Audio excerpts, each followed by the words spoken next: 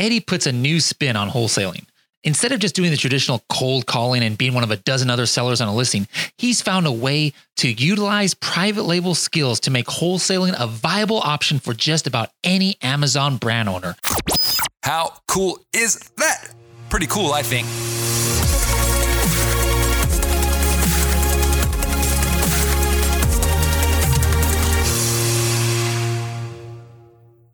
How's it going, everybody? Welcome to another episode of the Serious Sellers Podcast. I am your host, Bradley Sutton, and I am joined today by Eddie Levine. How's it going, Eddie? What's up?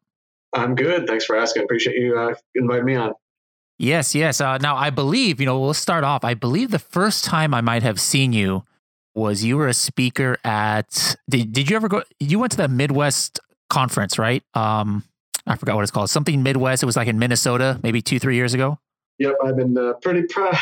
I try to pick and choose nowadays, but back in a few years ago, I was going every single one of them. So most likely saw you there somewhere. Yeah. So now, was it at that conference that you first met Jing? No, I actually met her first time at Resonate in Atlanta, and then that was, I think, either our second or third conference. Okay, cool. Yeah, that was actually the first time I had met her and I had seen you. But for those who don't know what the heck we're talking about, just to show you the other benefit that happens from networking and going to conferences is Eddie now is dating Jing, who was an Amazon seller. And I take it, so you said you did meet at a conference, that one in Atlanta, you said? Yeah. So Seller Labs has their conference, Resonate, in Atlanta. We met there in 2016. So guys, just think about it. Everybody always says, hey, go to learn about the education, go for the networking, but you might meet your soulmate at one of these events. You have no idea. So just another reason to put yourself out there when you go to conferences and things. So I said it'll happen when it happens, and sure enough, so I won't complain. There we go. All right. So Eddie, you have been one of the foremost experts and knowledgeable guys as far as selling the wholesale model on Amazon. Now we have a lot of experienced listeners on the podcast, but we also have, some newer ones who might not understand, well, what do you mean? What does wholesale model on Amazon mean? So can you just briefly explain what the difference between, like, say, somebody's a private label seller or somebody is doing wholesale? So I'll break it down into 3 different ways because I think that's the easiest way to explain it in my experience. So one, private label, you are developing, finding, sourcing your own products in your own brand from China or wherever, and then bringing them to market on the Amazon channel or whatever channel you're using. Traditional wholesale is when you're going to established brands and then buying their products from them to then resell it on the channel, wherever your marketplace is. Now, what we do, because we've kind of pivoted again from that, is we're into more of the brand management space. So we are buying wholesale, we are buying from existing brands and not developing our own unique products. However, we are doing the management piece. So we're doing everything from start to finish, from researching and developing their products on the platform, building out the listings, looking at the keyword data, launching them, effectively ranking them, doing different strategies. So a lot of what we do today in our wholesale model kind of overlaps with private label because we're looking at a lot of the same data in the same kind of space, if you will. Okay, cool. Now, you actually brought up a point that I was going to try and segue to a little bit later, but what you basically said about transitioning and diversifying, what you do. I've seen that as a common theme the last year and a half, 2 years, where a lot of people who were just crushing in wholesale are now kind of pivoting and trying to expand and go a little bit more in the private label route. So, what are some of the reasons why that's the case? Is it because it's too competitive now for the wholesale, or all the, most companies are just doing their own thing, or what's the major reason you think you see behind that? I think it's a mix. So we still do traditional wholesale.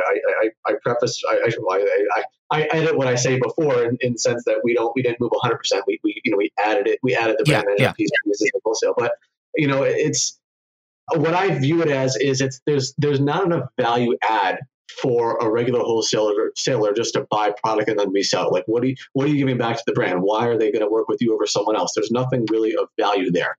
From a business perspective, if I want to eventually grow the business and sell it, there's nothing of value. I'm just reselling product. When you're building a brand, you are selling something that you created. When I am offering brand management, I'm creating something. I'm creating a value-based business. So that's really the core reason that I pivoted. And it also gives us an opportunity to work more exclusively and kind of run the show, if you will, and really build something from the ground up, or really expand upon what they currently built, from when we start working with them.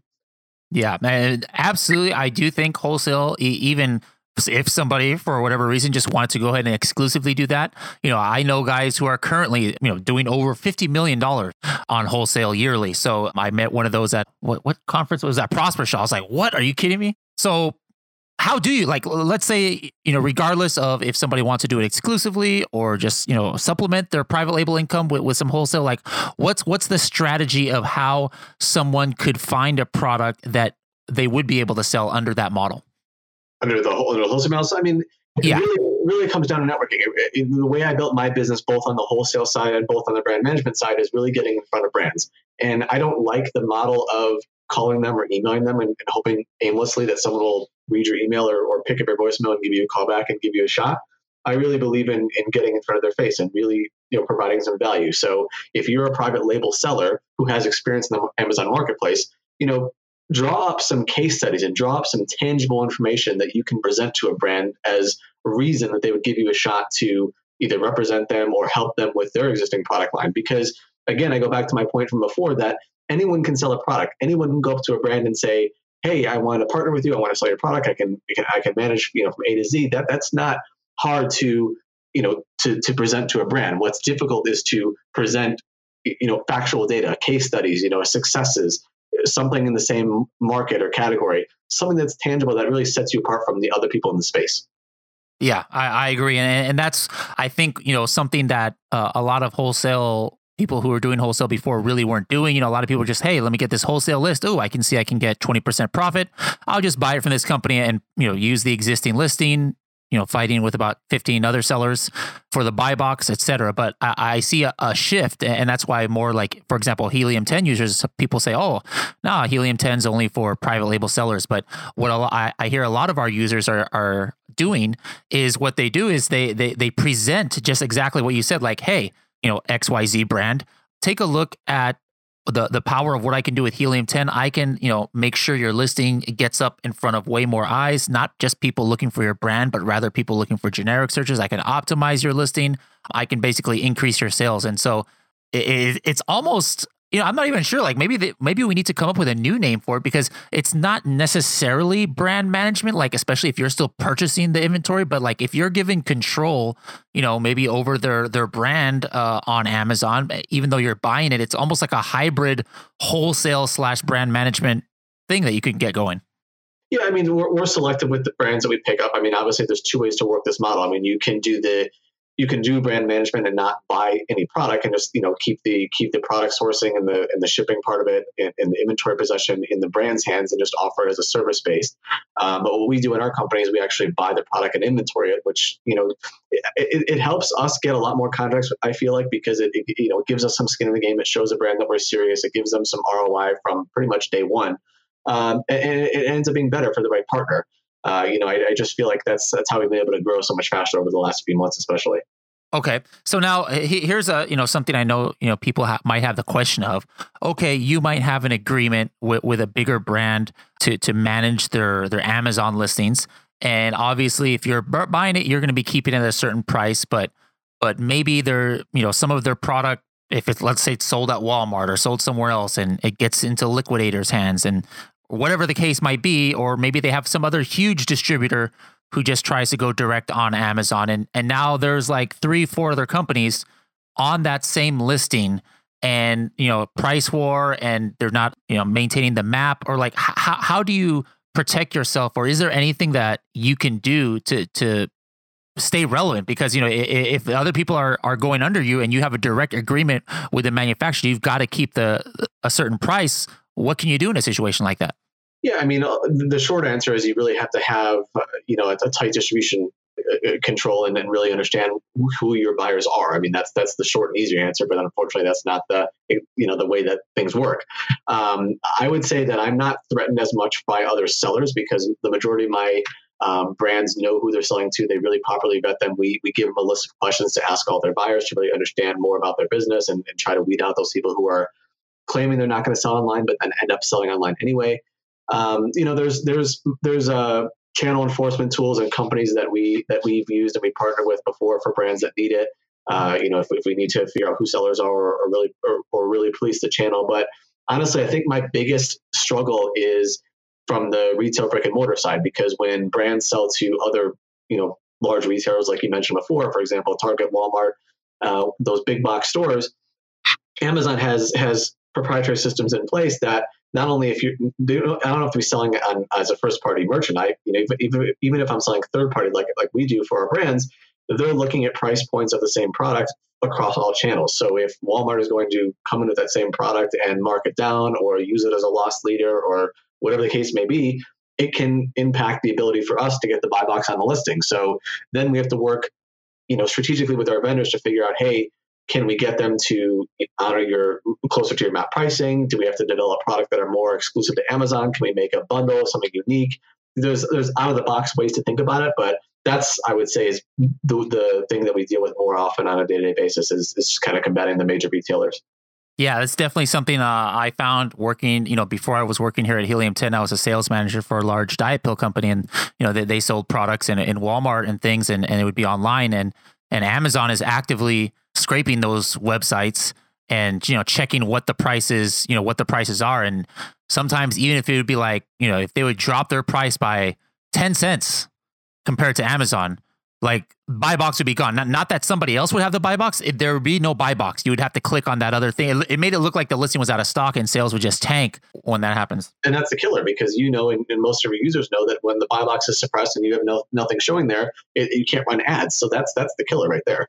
Yeah, no sponsored ads, and then anybody browsing there, it looks like it's out of stock. So they just say, oh, I'll just go to something else. So I believe that there is a new, just like the brand analytics just came out, there is a new part of that actually is now displaying the competitive pricing. Have you heard about that, or do you know what that's called? Yeah, I've seen it. It's in our account.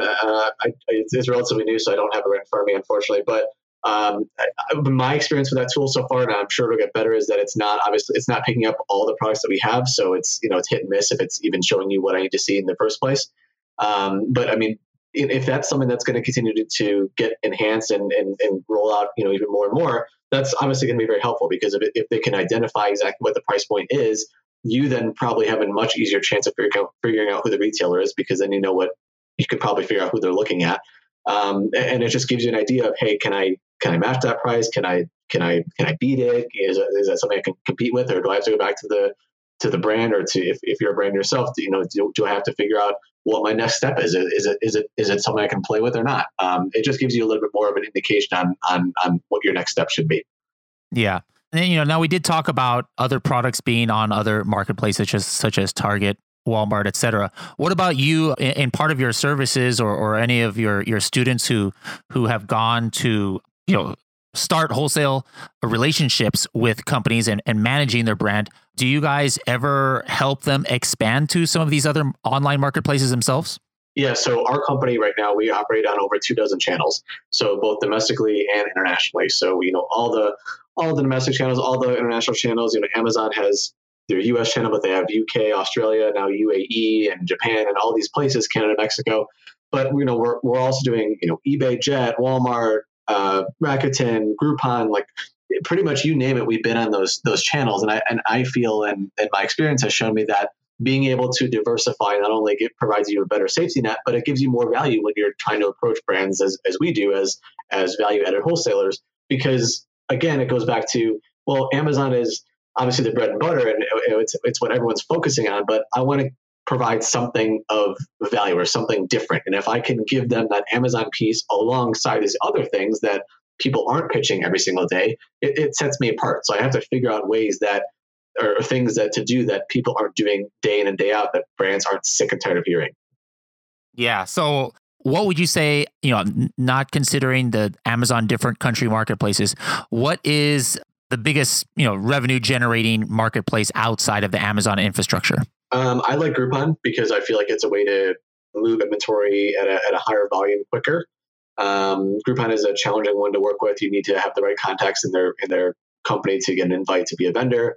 A lot of products they don't want to get their hands on. They want you to drop ship, so you're fulfilling individual orders, which is obviously polar opposite of FBA. So you have to have the network set up. A lot of sellers are seeing the writing on the wall now that Amazon is not doesn't want to be used as a storage house. And that was really conveyed to me even more and more yesterday when I visited one of their FCs. But it's becoming a paramount for sellers to really control their inventory and really either have it on hand themselves or have a third-party provider that can do it for them. Because, honestly, I've made a couple predictions about this, and I think that it's going to be more and more prevalent, later this year and into 2020, that you really have to not rely on Amazon to be your storage house. And I think that storage fees in general, the cost of doing business at, an FBA, I think my prediction is that you'll see that kind of on a sliding scale sooner than later, based on how well you're managing your inventory.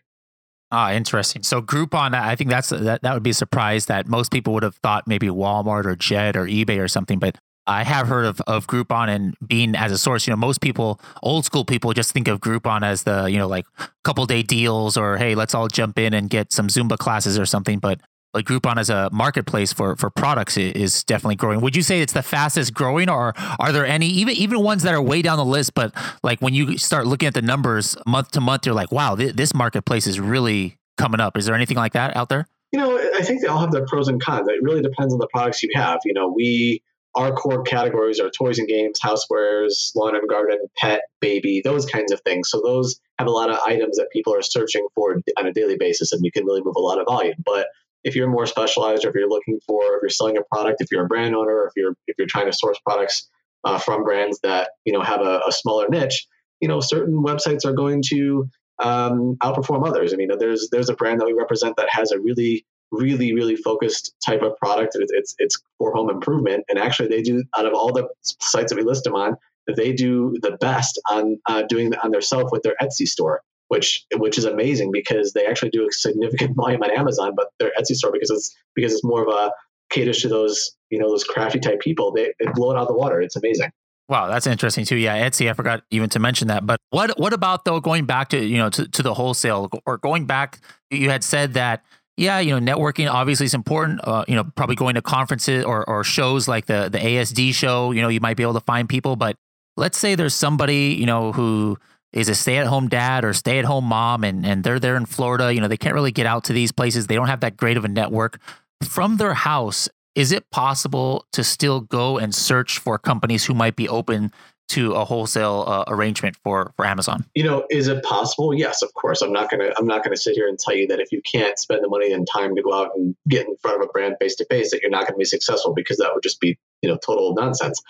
But at the same time, you have to understand who you're dealing with. Is if you're the person who's going to be behind a desk at their house, you have to rely on basically your experience and your confidence and your charm to really win someone over.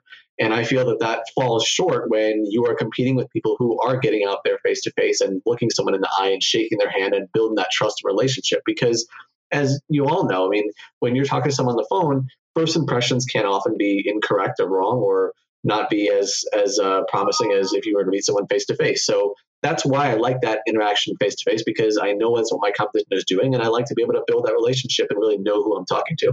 Okay, now just to give some people some hope, maybe somebody you've helped to start, kind of working on this kind of business model.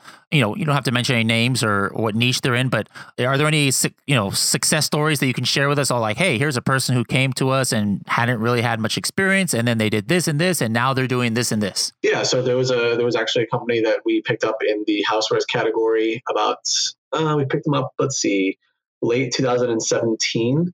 We started with them, and they were doing, their sales on the Amazon platform were about 20 to 30,000 a year. Listed about 15 SKUs on the platform. And this will now be our second year once we get through 2019 with them. And they're up to about 90 SKUs on the platform right now. It's still all in one category, and they're forecasted right now this year to do just north of 4.5 million on the platform.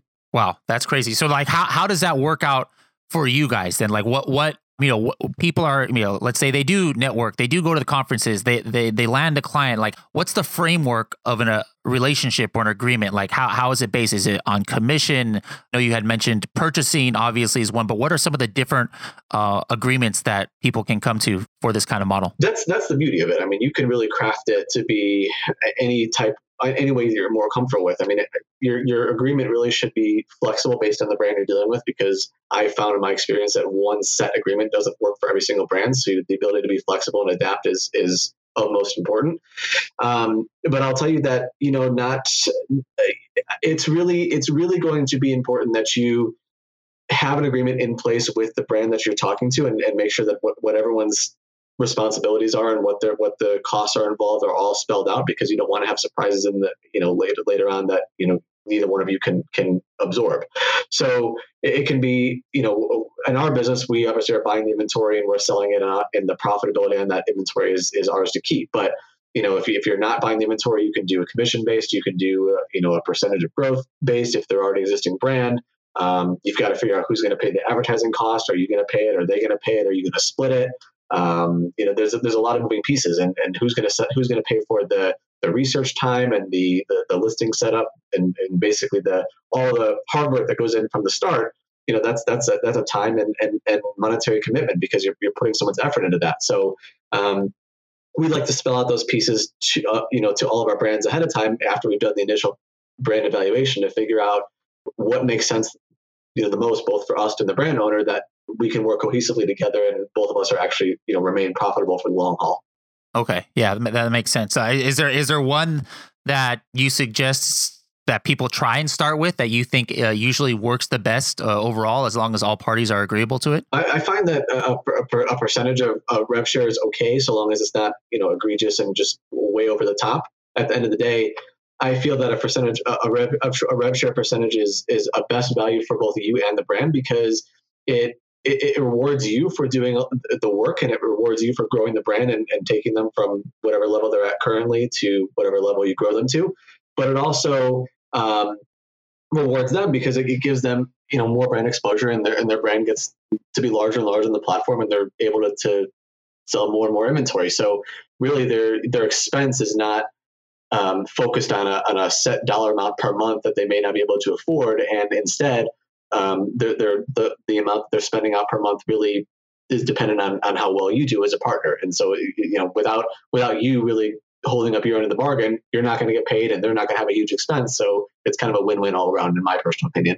Yeah. So that to me would be, if one can come to some kind of agreement like that, it'd be the best for, the person who's interested in this model, because it lessens their, it doesn't need a big investment. Like if you're a private label seller, you got to go maybe buy 5,000 units of a product that costs $10 each, and you're 50,000 in the hole before you even sold the product. So obviously that would be a benefit. But what are some of the negatives, or what are some of the dangers or things that maybe you think sellers should be aware of that you've seen happen to yourself or people or what can you say that will help hopefully keep some from making mistakes that you've seen?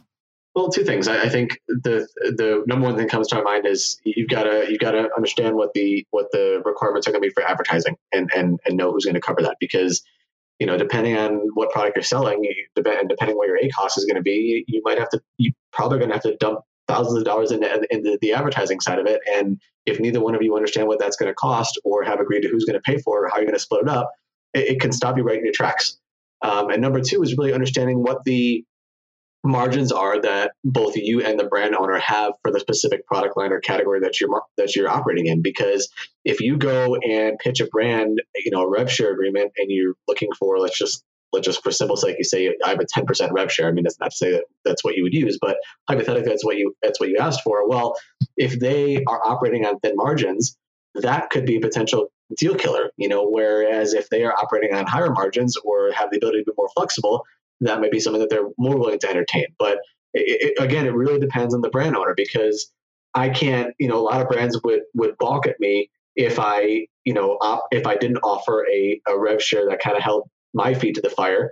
Because if I demanded, for example, $5,000 or $8,000 a month just to manage that brand every single month, well, if they sign off on that and I didn't grow the business, I'm getting paid all this money and they're not seeing their business grow.